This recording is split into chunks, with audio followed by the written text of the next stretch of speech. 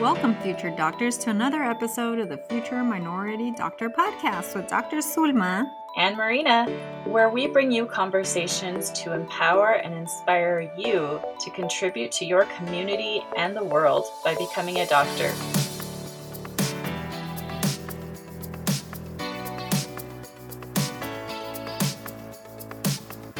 Welcome, everyone. Thanks for joining us for another episode. Today, we'd like to dive into some detail about what it takes to become a doctor in the United States.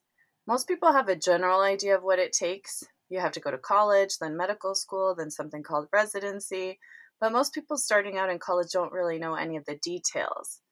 If you don't know exactly where you're going and how to get there, you're going to make more mistakes along the way. So let's dive in and talk about specifically what it takes to become a doctor. By the way, this is just a general overview. We will go into more detail on each topic in some of the future episodes. Okay, Dr. Marina, sounds great. A great introduction to our college students.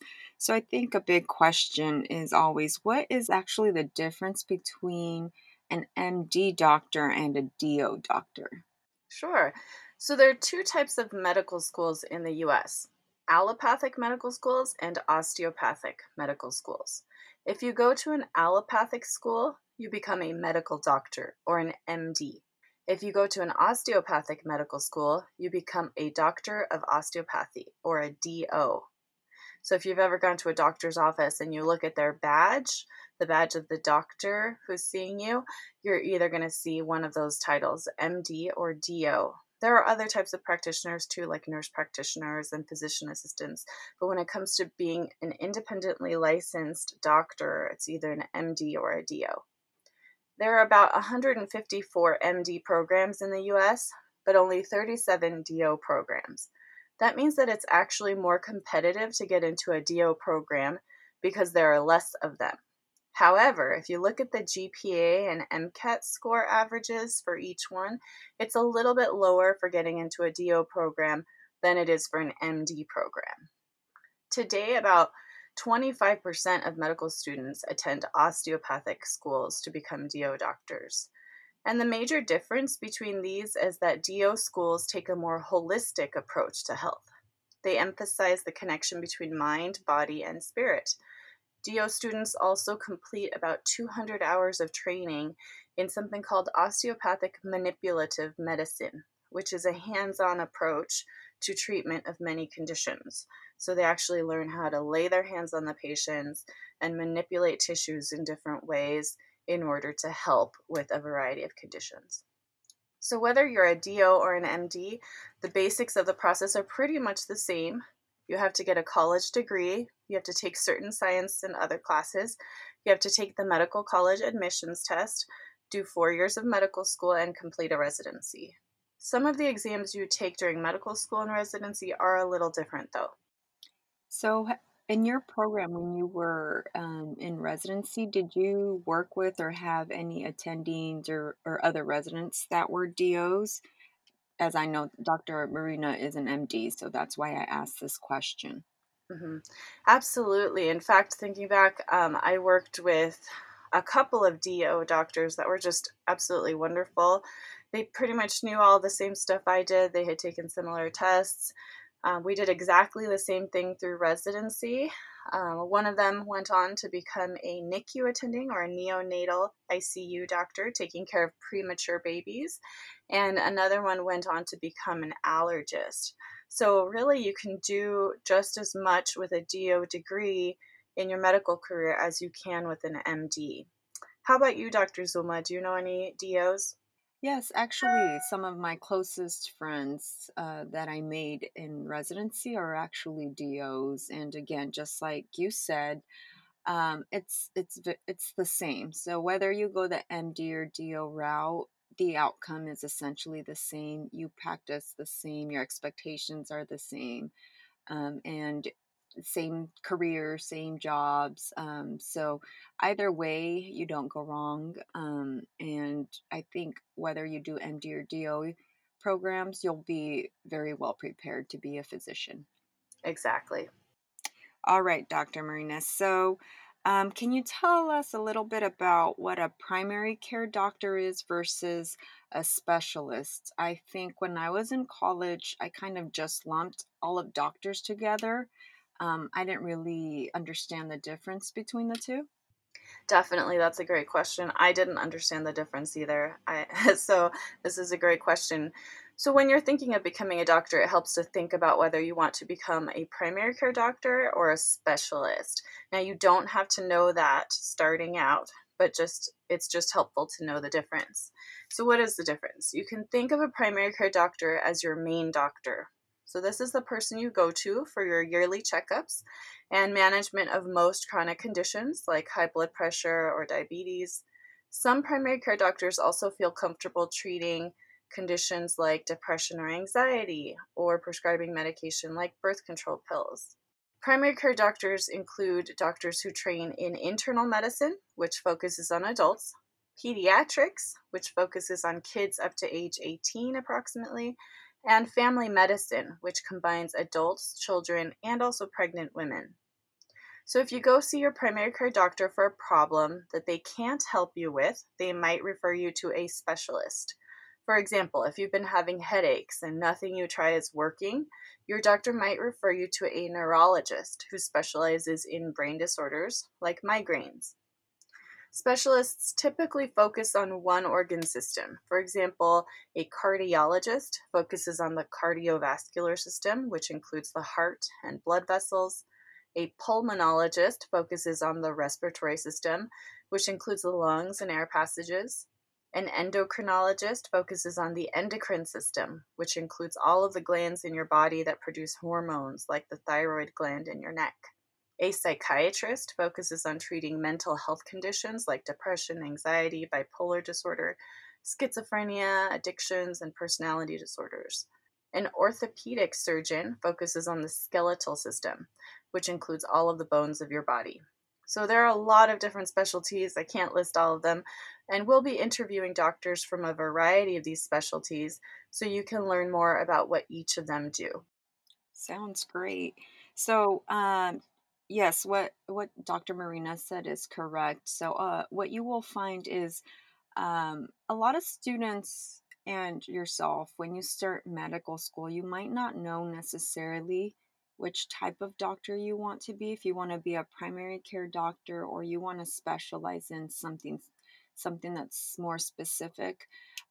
That's why medical school exists. You get exposed to a lot, and you'll also have the opportunity to rotate through these different specialties to see if there is one that catches your eye or your attention, and you click with it. So you don't have to know exactly which one you want to do.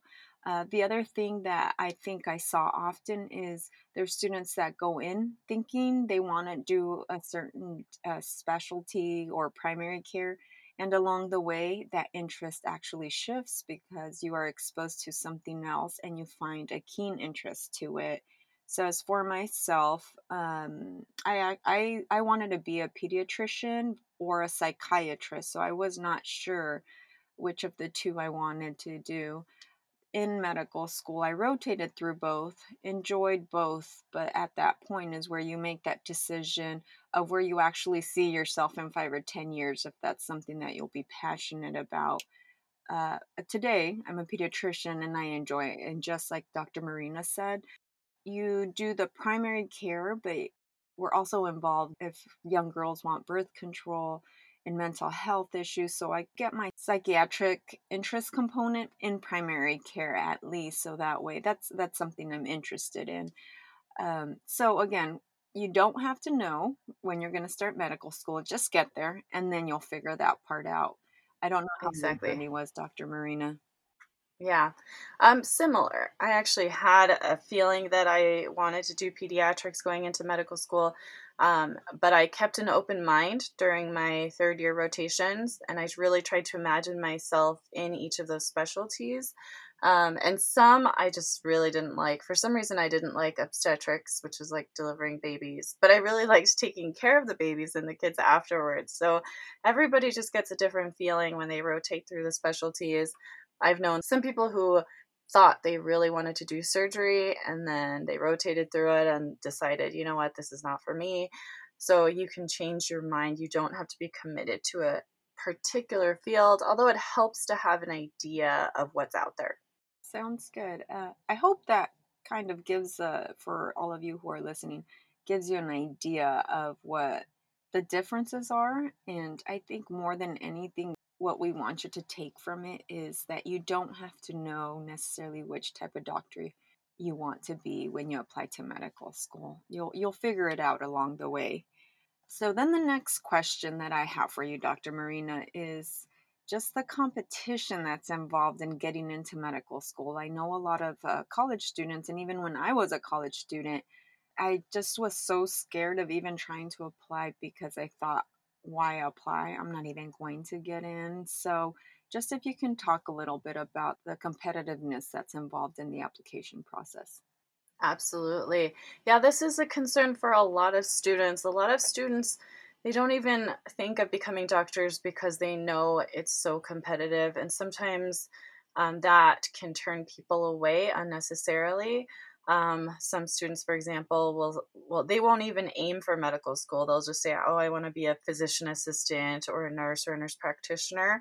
Um, and it's true that the process is competitive, but that shouldn't be your only reason for not pursuing this path. It just means you have to work hard. And if you're willing to work hard, please, please, please add medical school to your list of goals. So, um, let's go over the competitiveness a little bit more in detail. As we know, it can be really competitive. Let's look quickly at the numbers. So, for MD schools in the year 2020, there were about 53,000 students who applied, and only about 22,000 got in. That means that 42%, or 42 out of 100 students who applied, were accepted. For DO schools, and the latest numbers were available in 2018, there were about 22,000 students who applied, and only about 7,500 got in. That means 35%, or 35 out of 100 students who applied, were accepted. The average college GPA for getting into an MD school is 3.6, and the average college GPA for a DO school is 3.5. So a little lower for DO schools, but still pretty high. The average MCAT score for MD schools was 511, and for DO schools, it was 504. And you don't really need to know what those numbers mean, but it's a little higher for MD schools compared to DO schools. Even though GPA and MCAT scores are important, though, there is no magic GPA or MCAT score that will get you into medical school. Even if you have a college GPA of 3.9 and an MCAT score of 520, which is really good, your chances of getting in are only about 90%. That means that medical schools really do care about who you are as a person and your commitment to being a doctor, not just your grades and test scores. It's important to note that if you don't get accepted your first time around, you are allowed to reapply. In fact, lots of people reapply. Just realize that it means more time and more money, but it may very well be worth it for you. Yes, definitely agree. I think from my experience, when I applied, I didn't have that average GPA from college and I didn't have the average MCAT score either. So that's the reason why I had even questioned whether I should apply that first time around versus just retry again that second year. But after talking to a friend, she encouraged me to apply with not meeting the average scores. And fortunately, I was able to get into a post-bac program through that. Uh, but I did end up getting interviews, which I thought I was not. And I got interviews to most of the schools I applied to. I will say, I have a lot of friends who are physicians now, and they're great physicians. They had to apply twice to get in. They didn't get in the first time around. So, again, just like Dr. Marina said, if this is a career that you're really passionate about and you really do want to be a doctor, we encourage you, don't give up the first time around. Go ahead and apply the second time as well. And I'd like to add, I recently actually worked with a scribe, and she didn't get in the first time around and was really bummed about it. And I told her about my experience with my friends and even my own personal experience. And she tried again this year, and she got in this time around. So that's just an example of being persistent if you're truly passionate about this career pathways. So don't give up the first time around. Mhm. Absolutely. I'm glad you mentioned that because it is competitive. I also didn't have the average GPA. In fact, because I had struggled and had to retake some classes in college, that science GPA was not looking great. But, they do look at the trajectory of your grades. They look at your transcript and they're able to see if you started out struggling your first or second year and you got a lot better over the course of the following years. They do take that into consideration. However, schools do have some cutoffs. So when they're considering who to interview, they do sometimes have cutoff scores just because they get so many applications. It's a way to kind of cut down the number of people they're considering. So if you have less than a 3.0 or 3.1, something in that arena, you might not even get into, the second stage of the application process. So we'll talk more about that in a future episode, but just know you don't have to have the average. An average is just an average. That means, you added everyone up and divided it to get that average score. But there are a range. Some people had lower, some people had higher. The average is just the middle of that. All right. So then, the other common question, and I think a lot of first generation students think about the timeline of what it takes to be a doctor. I feel that a lot of high school kids or students, some of them want to be doctors, and they think about, well, is that going to take me really long? And then even for the Uh college huh. students as well. So let's talk a little bit about what the standard timeline is to be a physician. Great. So, the most straightforward way to become a doctor is this: you go to college for 4 years, you go to medical school for 4 years, then you do your residency training, which is anywhere from 3 to 6 or more years. So, that means it will take approximately 11 to 14 years after high school to become a doctor. However, some people may take extra time to do other things. For example, to do some research, to do a post baccalaureate program, to get a master's degree, or takes time off just to kind of recover from the stress of school in there. Also, if you want to do fellowship training after residency to become a specialist, that can add an additional number of years to your training. So, in a previous episode, we went over what you have to do as a high school student to prepare for college. So, if you haven't listened to that episode and you are a high school student, we encourage you to go back and listen to that. When it comes to college, let's talk a little bit about what you have to do in college to prepare yourself. So, first of all, we really encourage you to make the most of your college experience. It's not just about taking classes and getting the good grades that you need. There are a lot of other things you can take advantage of during college. So, for example, extracurricular activities. Dr. Zulma, I think you told me at one point that you did a study abroad program. Tell us a little bit about that. Yeah, so when I was in college, I did the study abroad program, which was recommended by a friend of mine who had just come back from Brazil to study abroad. I ended up applying to do a study abroad program in Spain. And the reason I chose Spain was because at that point I had declared a second major in Spanish literature, so would have been able to complete my course requirements there. It was absolutely one of the best experiences in my life till today. I met so many people. I got to travel, which is something coming from a low socioeconomic background is foreign. So the only place I Uh had huh. ever gone to, maybe two or three times while growing up, was Mexico, and I live in California, so that's not too far to, and it was to visit family. So going to Spain offered a lot of different types of experiences. I got to see the world and how big the world is. I got to meet people from different cultures.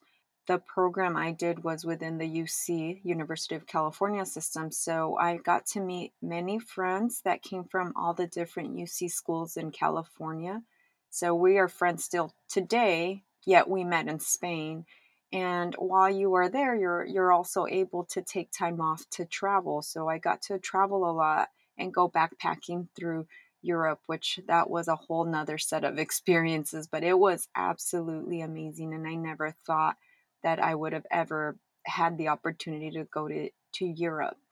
The other thing too is what the other added benefit is while you're in college, if you do study abroad, I know the first thing that would always come up to my mind forefront was, how am I going to pay this? How am I going to afford it? Since I was limited with finances. Well, financial aid will help you cover the costs when you do study abroad as well. So what better way than to go ahead and experience something that's new? And even consider learning a language if you want, when you're picking which country you want to go to. That only helps you out in the long run, anyhow, the more languages you know. And even as being a doctor, knowing many languages or experiencing different cultures allows a connection with your patients as well. I will tell you, when you apply to medical school, there are many other applicants that studied abroad as well or did some type of work abroad. So it actually looks great on your application. And my thought is it looks great in the sense that you were able to leave something that was home to you to something that is foreign to you, and you survived and you succeeded. And I think medical school and residency is like that. It's something that you've never experienced before, it's brand new. You figure out a way and you succeed. So I don't know if medical schools necessarily see it that way, but my feeling is I think that's what they can get from it with somebody who decides to do any work abroad. What about you, Dr. Marina?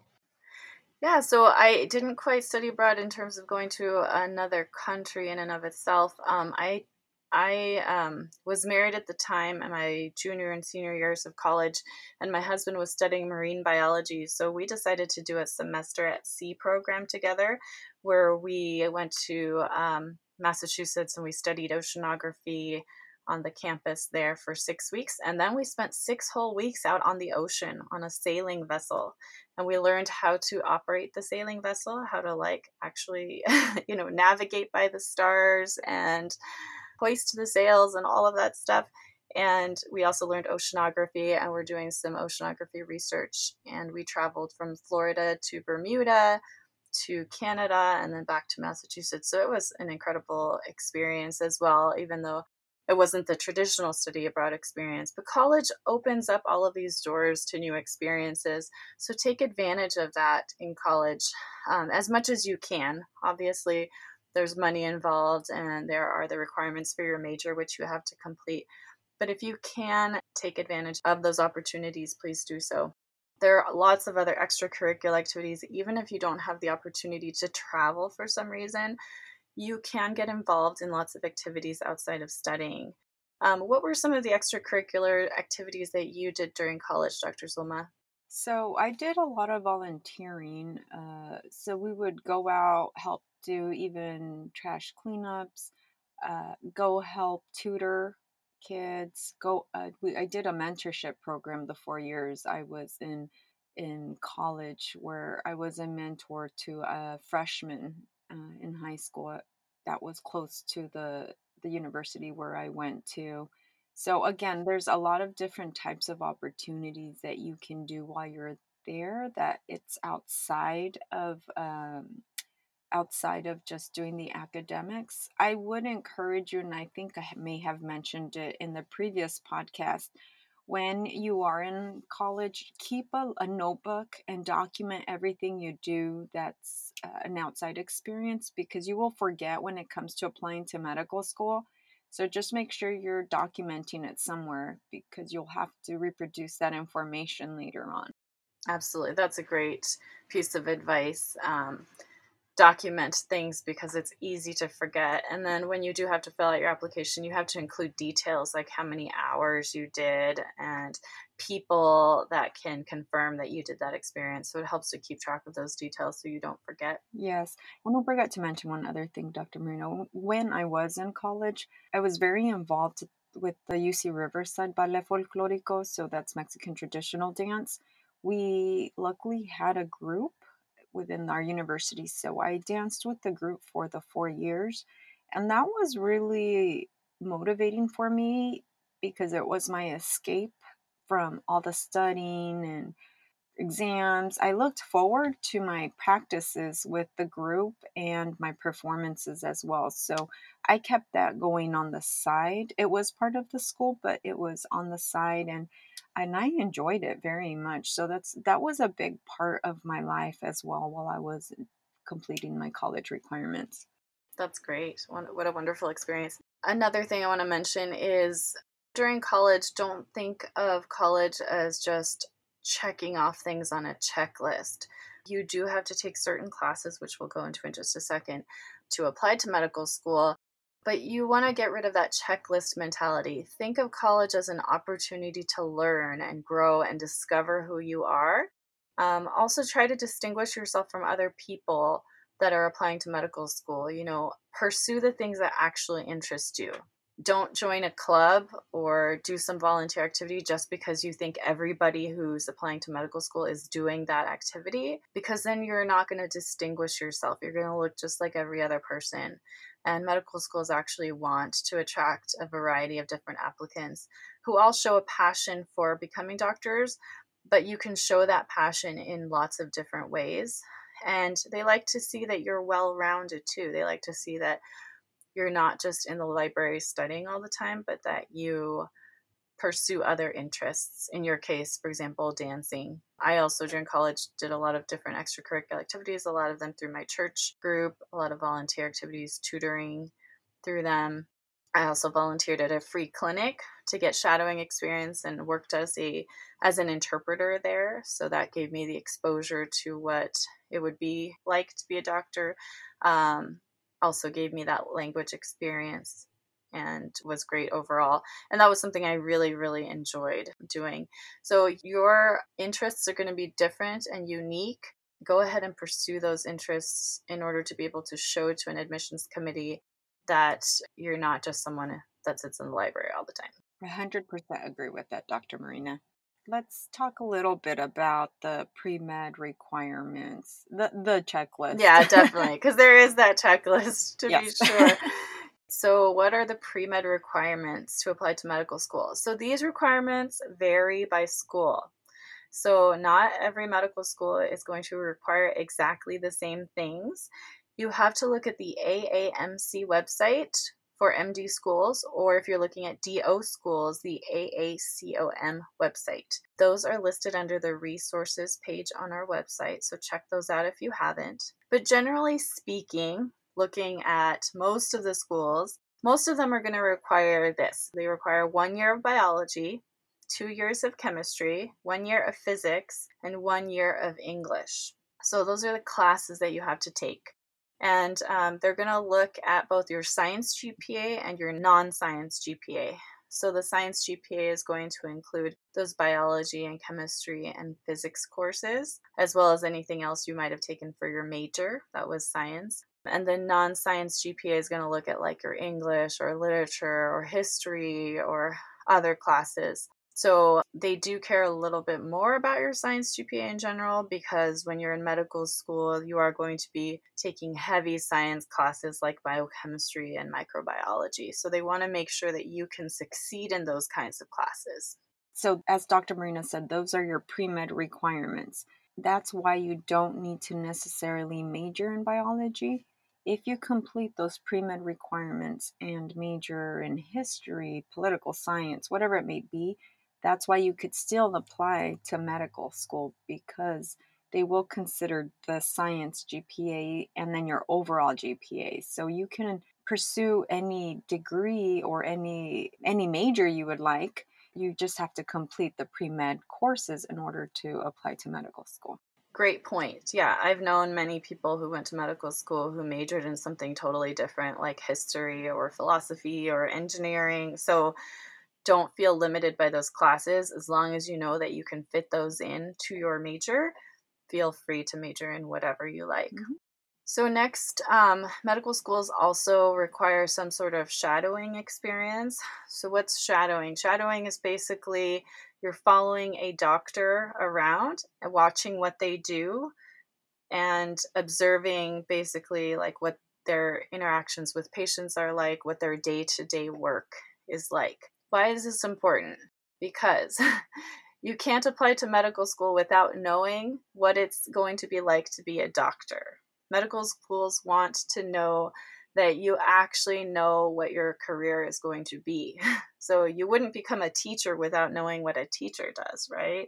So just like that, you wouldn't become a doctor without really knowing what a doctor does every single day. And of course, there are different kinds of doctors. You don't have to know what kind of doctor you're going to be, but it helps to shadow some kind of doctor to understand like what it's actually like, interacting with patients, what it's like diagnosing problems, what kind of procedures you might be able to do, the stresses of the job as well as the really enjoyable parts of the job.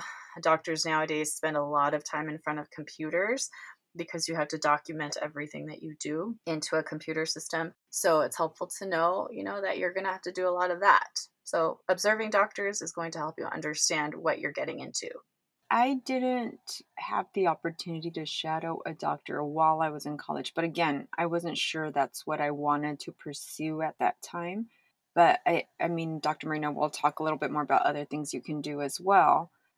But a great idea for those of you nowadays is that there's a part-time job you can actually get and get the experience, which is called a scribe.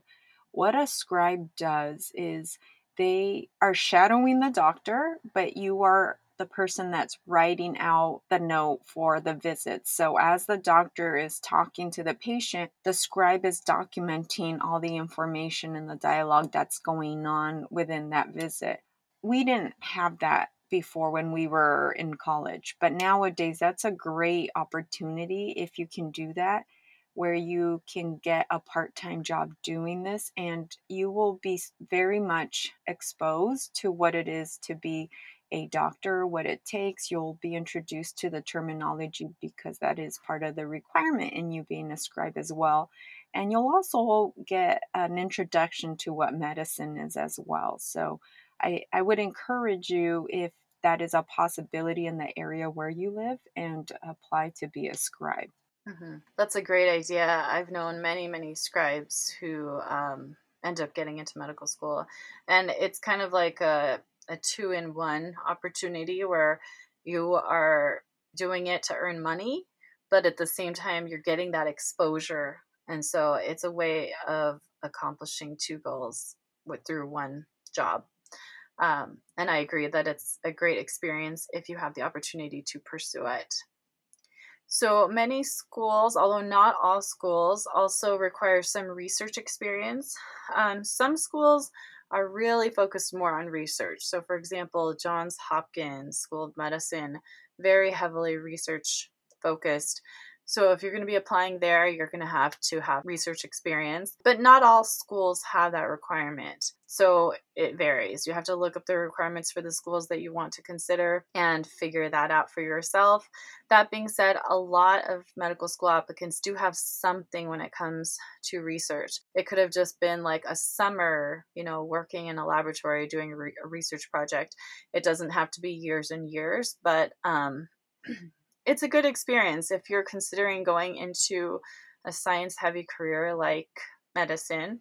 It's helpful to know if at some point in the future you want to just be a clinician, like who's in clinic all the time seeing patients, versus you want to be a clinician scientist who sees patients some of the time and does research some of the time.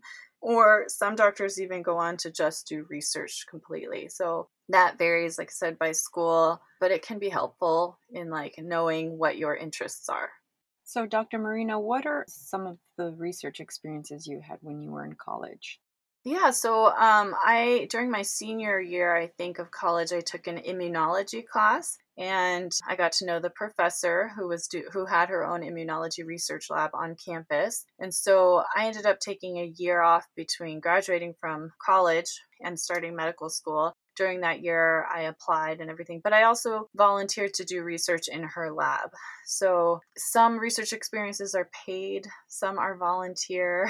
This was volunteer, unfortunately, just because of the situation, but I also did a part-time job to earn money on the side, tutoring. But yeah, so I was able to basically spend a lot of time in the laboratory understanding, the mouse models that were used for her research, helping extract cells that were needed from the blood cells of the mice to do research experiments, how to prepare a lot of the solutions that were needed in the research projects. And just, I just learned a lot about research. I wasn't myself focused on a particular research project. I was assisting the people in the lab with their research projects because that's kind of what I wanted to do. I wanted to explore what it's like to work in a lab. I didn't want to commit myself necessarily to a research project, although in retrospect that might have been helpful.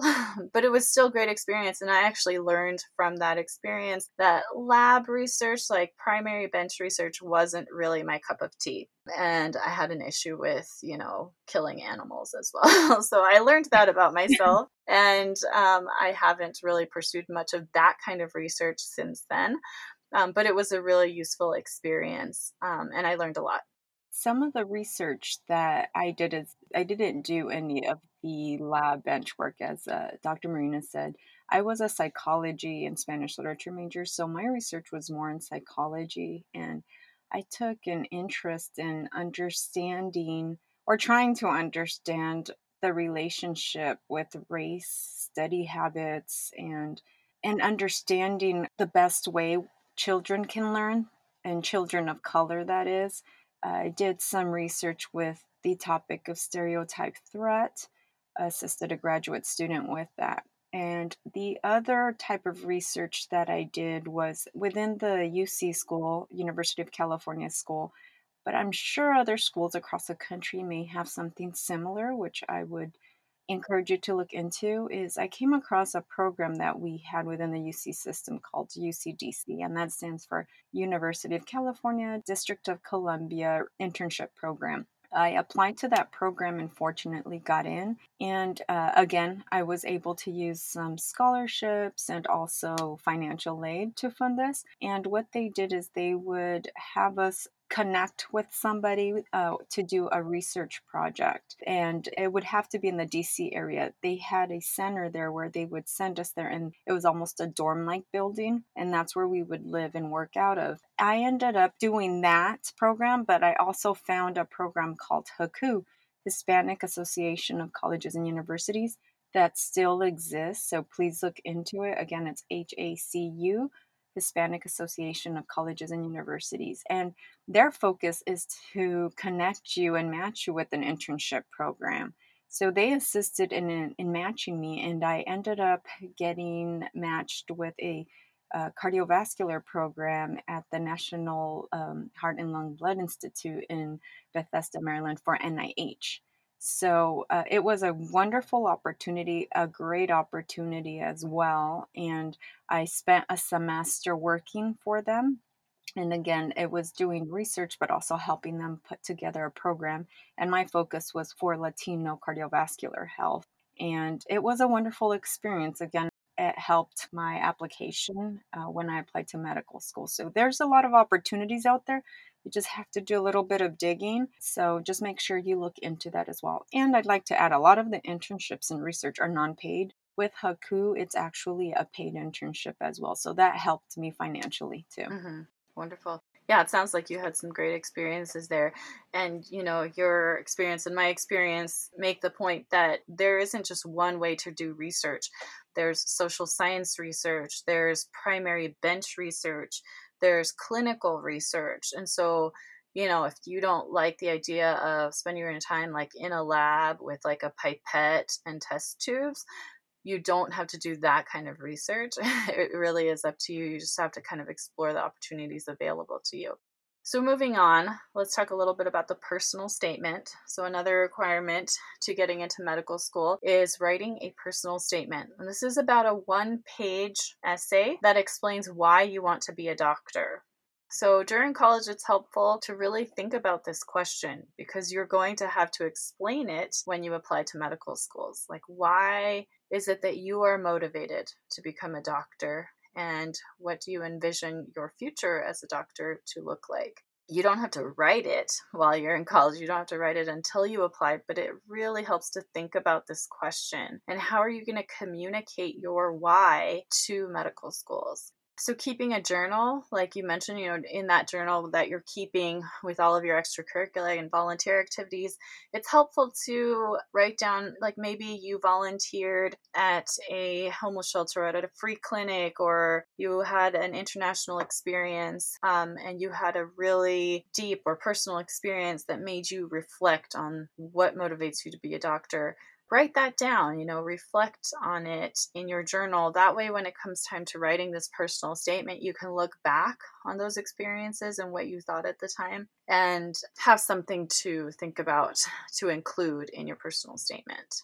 Definitely agree with you, Dr. Marina. I think also when you are writing this personal statement, just as Dr. Marina said, you don't want to have just a standard essay. Many people are applying. Everybody is saying, I want to be a doctor. So generally, they get a lot of essays that say, I want to help people. Uh-huh. So you want to really be able to, as Dr. Marina said, reflect, go in deep. So that way you can stand out when somebody is reading it, that they want to meet you, they want to come and see you. And this takes time to really think about it and brew with it. It might be a personal experience that you had, even it might be non medical, but you tie it in to why you want to be a doctor. It could be a personal experience that's medical. As far as for myself, when I wrote my first statement, it was very general. And I remember the person I reached out to, they said, well, you sound just like everybody else. We need to change this, do something that really reflects who you are. And I had to really think about myself. And if somebody were to read something, how can I show them this is who I am? And I ended up, because as I said earlier, ballet folklorico and dance had been such a huge part of my life. It had been my escape. It had been an area of growth for me because every time I would perform, I would get so nervous. It's almost all those fears I had would be there, but I would pull through with it. And after I finished a performance, it was almost my sense of I completed it, I did it, I was able to overcome that fear. So I was able to write about my dancing and everything that I felt and connecting it to wanting to be a doctor. I did that somehow, but it was able to really highlight something that's deep to me, it's meaningful to me. It helped because I think it helped make me stand out. I don't know what you wrote about, if Dr. Marina. I don't know that I can remember entirely, but I think I did tie my essay to my experiences of growing up, not having health insurance, not seeing a doctor until I was about 14 years old, and talking about my personal background. So I kind of wove that story of my upbringing with, my motivation to become a doctor and to specifically become a doctor that serves underserved populations. So everyone's journey, everyone's story is going to be different, but find something about your story that ties into why you want to be a doctor. I think stories are very powerful to communicate something about you. So we'll probably have a future episode focusing on personal statements. I don't want to go into too much length here, but our point is that you have to start thinking about why you want to be a doctor and how you're going to communicate that to other people while you're in college. And the more you think about it and reflect on it, the better prepared you will be for applying and for interviewing as well. All right, so moving on, a couple more things that you have to do and think about during college. Next one is letters of recommendation. So every medical school is going to require that you ask 2 or 3 or even 4, it depends on the medical school, people to submit letters of recommendation for you. So these have to be people that have gotten to know you well enough during your college experiences to actually write a letter of recommendation. If it's just a professor in a huge class that you took and you never went to office hours and you never talked to them personally and you just did okay in the class, or even if you just got an A, but they never got to know you personally, that's going to be hard. That's going to be a hard person to ask to actually write a letter because they don't know you that well. Now, if it was like a professor in a small seminar that you took and there were only 10 or 20 people and they read all of your essays and they really got to know you in terms of academic ability and interests and ability to grow and learn, then that's going to be someone better to ask for a letter of recommendation. Also, if you end up doing research like we talked about in a lab and your primary investigator, your PI, gets to really know you, that's another great person to ask, as long as it was a good experience and they're going to write good things about you. Yeah. So, what about you, Dr. Zulma? Do you remember who you ended up asking for letters of recommendation? I ended up asking professors, since I did a different route, I ended up completing my pre med after I graduated for a couple of classes, and I took them at a community college. They're a lot smaller class sizes. So I got the opportunity to really get to know all of my science professors, and they were the ones that mainly wrote a letter. And I also had some letters from jobs I had along the way and people that I had kept in touch with as well. So Hmm. just create relationships. I would advise students, and there's a lot of professors and sometimes even counselors or whatever it might be that you end up clicking with. You want to just maintain that relationship so that way you can ask that person if they can write a letter recommendation, since they get to personally know you and they can really personalize the letter. Yeah, that's the key. You want to ask someone who personally knows you well enough to really write something specific. Because people who are reading the letters, they can tell if it's just like a generic letter versus if it's a letter from someone who really knows you. Yeah. So again, bringing up the scribe, if you end up having the opportunity to work as a scribe, the doctor that you end up working with will likely write you a good letter recommendation because you work so closely with that physician. Yeah. All right, last thing here, the MCAT. So the dreaded MCAT, that stands for Medical College Admissions Test. So it's kind of like the SAT or ACT that you have to take to get into college. This is the test that you have to take to get into medical school. It's a test of your knowledge in all of those required classes, so biology and chemistry and physics and verbal comprehension. So I think it's an 8-hour test. Is that right, Dr. Zulma, currently? It's a full day test. It's a full day test. Yeah, it's a long one. So, Mm. a lot of preparing for this exam is, well, obviously knowing the material, but also just developing the stamina, like taking practice tests that are going to help you to even be prepared to take a test that's that long. It takes a lot of concentration, focus, energy to sit and do a test for 8 hours. So, taking practice tests is going to be important for that. And of course, just studying the material for the test. Lots of people choose to take test prep courses through places like Kaplan.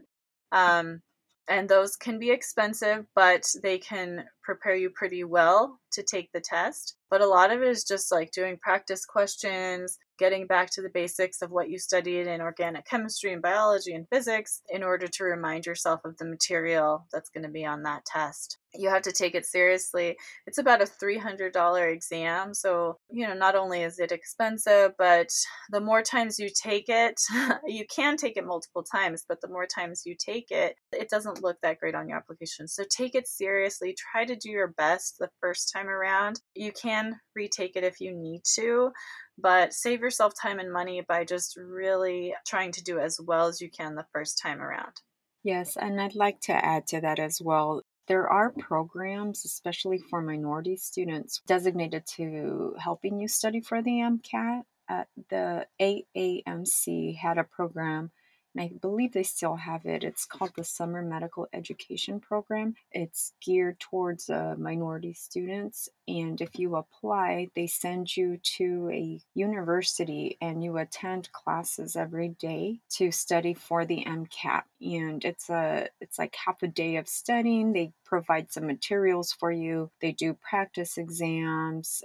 So it was something that was great that I did. And also, again, they help you pay for the airfare and to stay there if you have to apply to the program and then get accepted. I ended up going to UMDNJ in Newark, New Jersey, and I stayed on their campus in the dorms along with other students who had applied for the program.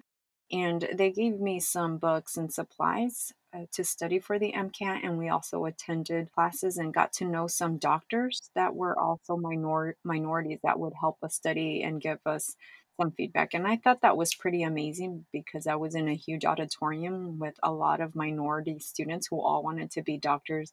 A lot of us were first generation as well. So our parents either had not gone to college or there was no doctors in the family. So it was a really nice Mhm. environment. And the doctors who taught us were also first generation physicians themselves, and they talked about their own journey. So it was very interesting. So there's a lot of programs. You just have to look it up and see what's out there. Because as Dr. Marina said, a lot of the MCAT study programs are very pricey. So there Mhm. are other options as well. Definitely. Yeah. So look for what's available, ask around what's available in your area, in your college, because there are programs throughout the country to help with this kind of thing.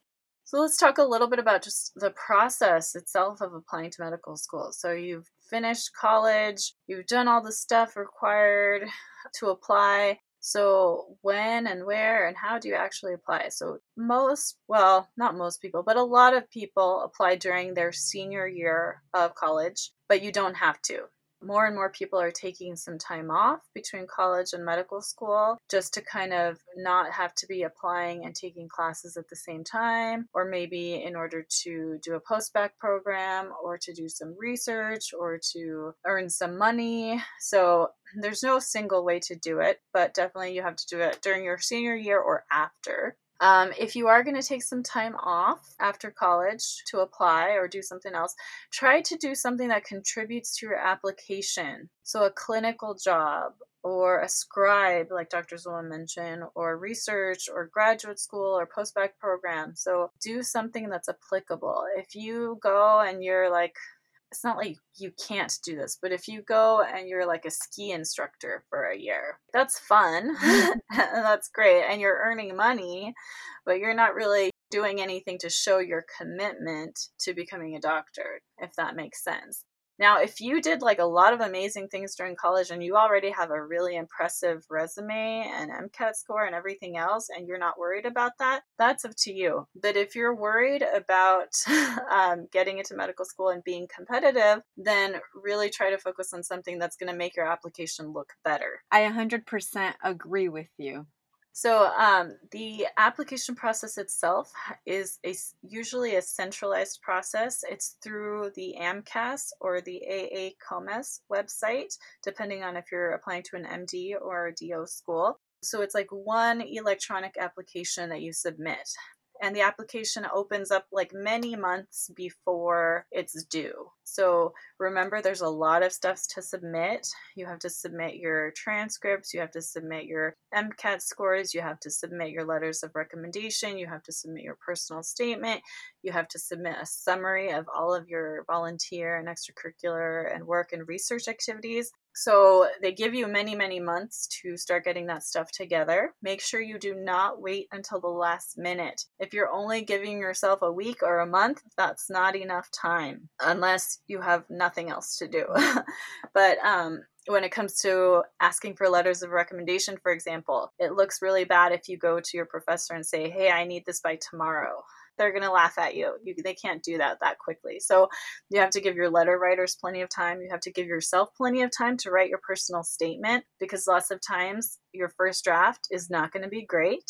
Plan to have someone read it and edit it and plan to do multiple drafts in order to get the best personal statement you can because it is so important as part of your application. So give yourself plenty of time. Take it seriously. Start early. Do you have anything to add to that? No. Okay. Moving on to medical school. briefly, let's talk about what happens once you get into medical school. First, you celebrate because that is such a huge accomplishment. But after that, what does medical school and residency look like? How much does all of this cost? All of that. So, in medical school, it's sort of two phases: the preclinical years, which is your first 2 years, and your clinical years, which are years 3 and 4. During your preclinical years, you're mostly taking classes like physiology, anatomy, microbiology, biochemistry, pharmacology. So you're doing a lot of like studying, spending time at the library, taking tests. At the end of your first 2 years, you're going to take an exam called the USMLE Step 1, or United States Medical Licensing Exam Step 1.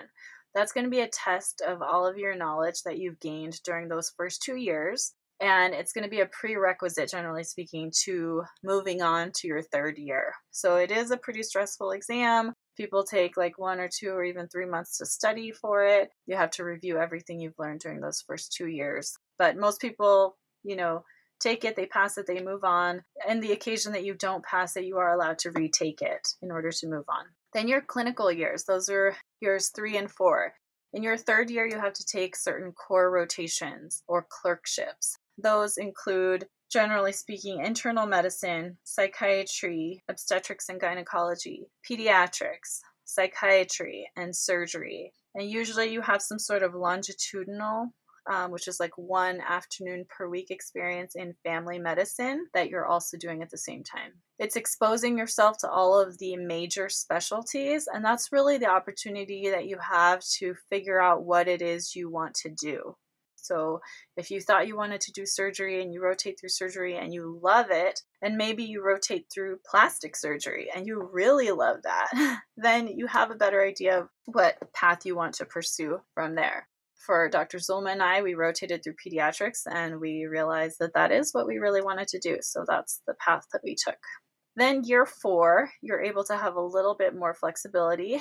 It's not required rotations, it's elective rotations. So you get to choose, for the most part, which rotations you do. So let's say you think you really want to be a dermatologist, but during your third year, dermatology was not one of the rotations. Then that's the chance where you get to spend a couple of weeks rotating on a dermatology service. Or let's say for me, for example, I knew I wanted to do pediatrics, but during my third year, it was just the general pediatrics rotation. And so I got a chance during my fourth year to rotate through pediatric emergency medicine and pediatric surgery and pediatric psychiatry. So that's really the chance where you get to kind of specialize more based on your interests. Yeah, and you can also do that year away rotation. So since the next part is thinking about residency and where you want to go, doing an away rotation at a hospital or medical center that is of interest to you might be good. So if, say, you already know you want to do surgery and there's a medical center that you would love to go to, you request to see if you can do a rotation, which is about a month long, and you go to that medical center and rotate through it. And it's a good way for you to get a feel of the program to see if you would like it, and also if they like you as well, because it can give you a leg up when it comes to applying for residency. Mm-hmm, definitely. So during your fourth year, another thing you're going to have to do is apply to residency. There's something called the National Residency Match Program. So you get a chance to look at all of the different residencies in the specialty that you want to apply to, decide how many programs you're going to apply to.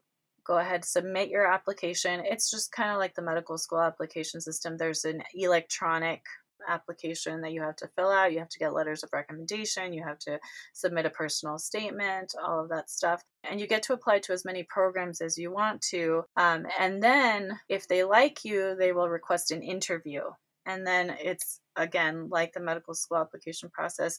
If you get an interview, you travel to the school, you get to see their program, they get to see if they really like you, you get to see if you really like them. And at the end of those interviews, you get to rank the programs. So let's say I interviewed at 5 programs. Then I'm going to have to number those programs 1 through 5. 1 is going to be my top choice, and 5 is going to be my last choice.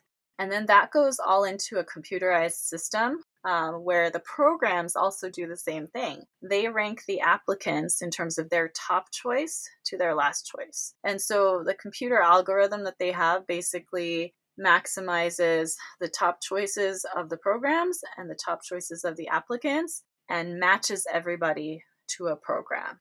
So it's a little bit complicated, but it's basically trying to make it the best for both the applicants and the programs based on their choices. So there's something called match day at the end of your fourth year, and everybody gets together. Family members are invited as well.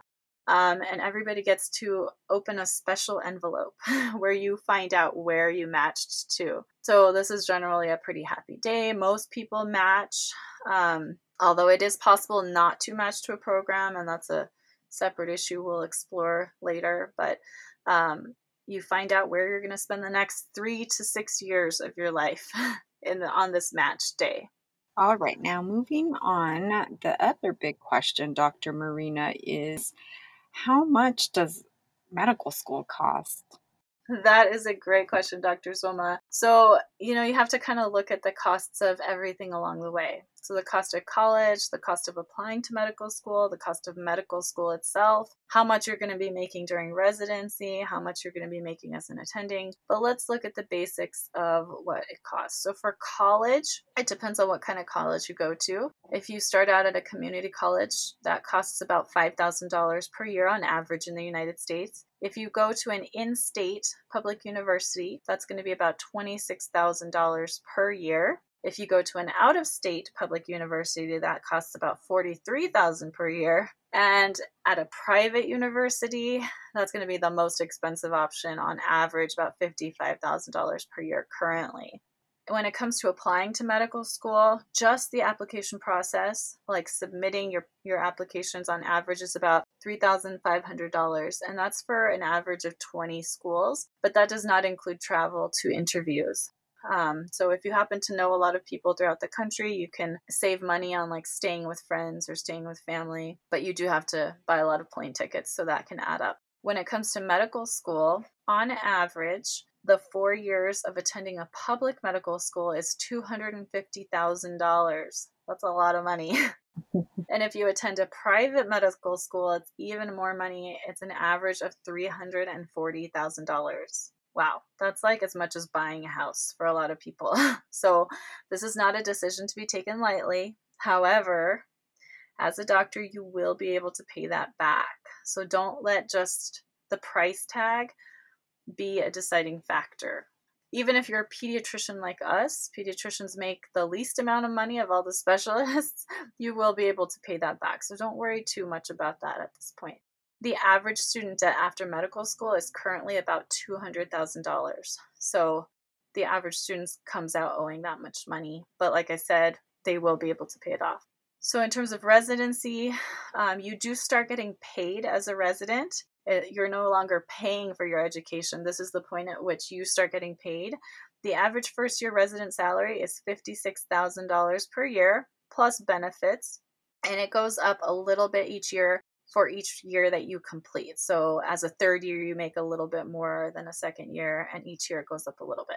Now, there are some public service programs that you can pursue if you want help paying for medical school. There's the National Health Service Corps program, and there are programs through the military, the Air Force, and also various state repayment programs. So the National Health Service Corps and military programs, they're going to offer to pay for all of your medical school tuition and books and expenses, including living expenses. But at the end of that time, you're going to owe them back.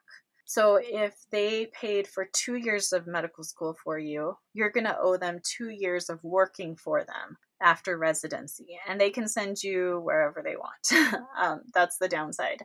If they pay for 4 years, then you owe them 4 years, and so on. If you don't do one of those programs from the outset, then once you are out and you owe a lot of money, there are programs through many different states that help you to repay the loans if you agree to work for a certain clinic or hospital.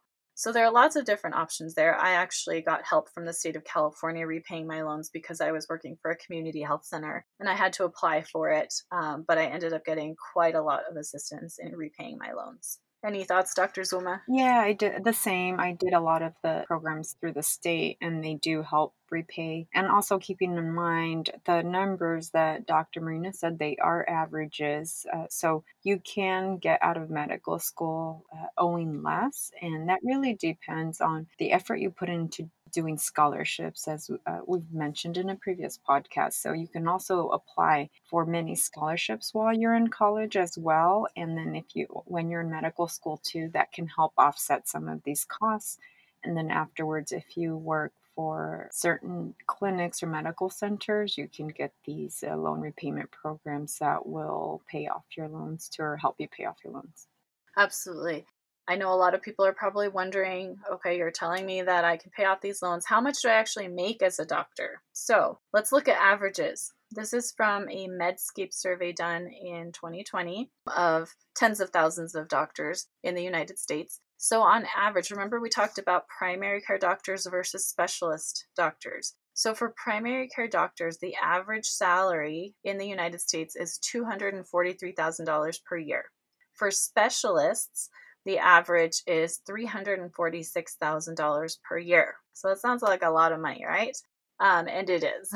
So, one thing to know is that specialty matters. Pediatricians, for example, like Dr. Zulma and I, make an average, again, this is an average of about $230,000 a year. On the other hand, on the high end of the spectrum, orthopedic surgeons, which are also known as bone surgeons, they make an average of about $510,000 per year. So there's a definite difference depending on what specialty you choose. You can make less, generally speaking, as a primary care doctor, unfortunately, or more as a surgeon or specialist. Unfortunately, I have to mention your sex also matters. Men make about 25% more than women do in primary care, and men make 30% more than women do in specialties. The reasons for this are complicated, but we're pretty sure sexism is a big part of it. Another thing is that the setting you work in matters. So you might be able to earn more money if you're in a private practice where you are an owner of the practice compared to a public hospital or clinic. But it depends. There's so many different types of jobs. It also matters where you live. So if you live in a place like New York City, that's really expensive. Salaries there are going to be different compared to like a rural area of the United States. Most of these numbers are for working full time. So if you don't want to work the 50 to 60 hours per week, that's generally considered full time, then you need to take that into account. You might be working less. So I don't make a full-time salary because I don't work full-time, just because that's what I decided was best for me at this point in my life. But in the past I did, and I made more money because of it. So, in order to get to medical school, then, Dr. Marina, is there a set way that the students would have to take? I've heard about the traditional versus non traditional pathways. Can you talk maybe a little bit about that? Absolutely. So basically, not everyone knows they want to be a doctor when they're in college. Not everyone goes to college right after high school. Life situations vary quite a bit. Some people need time to really figure out what their goals are in life, while other people know right away what they want to do. I have a couple of friends who were teachers before they decided to go to medical school. I have another friend who went to law school and was a lawyer for a while before he decided to change careers and become a doctor. I also knew one woman who was in her 50s when she was a medical student. I know people who were already married and had kids in medical school, and many women who have had children during medical school residency. So there's not one way to become a doctor. You don't have to know when you're a senior in high school or when you're a freshman in college that you want to be a doctor. Life is different for everyone. So even if you don't go the traditional way and do all your pre-med requirements at college and apply after college, there are still ways to make it into medical school. You still have to go back and complete all those requirements. Those friends who were teachers, what they ended up doing is they ended up finding post-baccalaureate programs or post-bac programs and went back to school, completed all their requirements, got all their, activities and research and shadowing and all of that, and then applied. So there's not just one way to do it. Just, rest assured, if you're older or if you're struggling in college or if you're already majoring in something else and planning a different career, just know that you can change course. There's not just one way to become a doctor. I actually took the non-traditional pathway, so my majors were psychology and Spanish literature.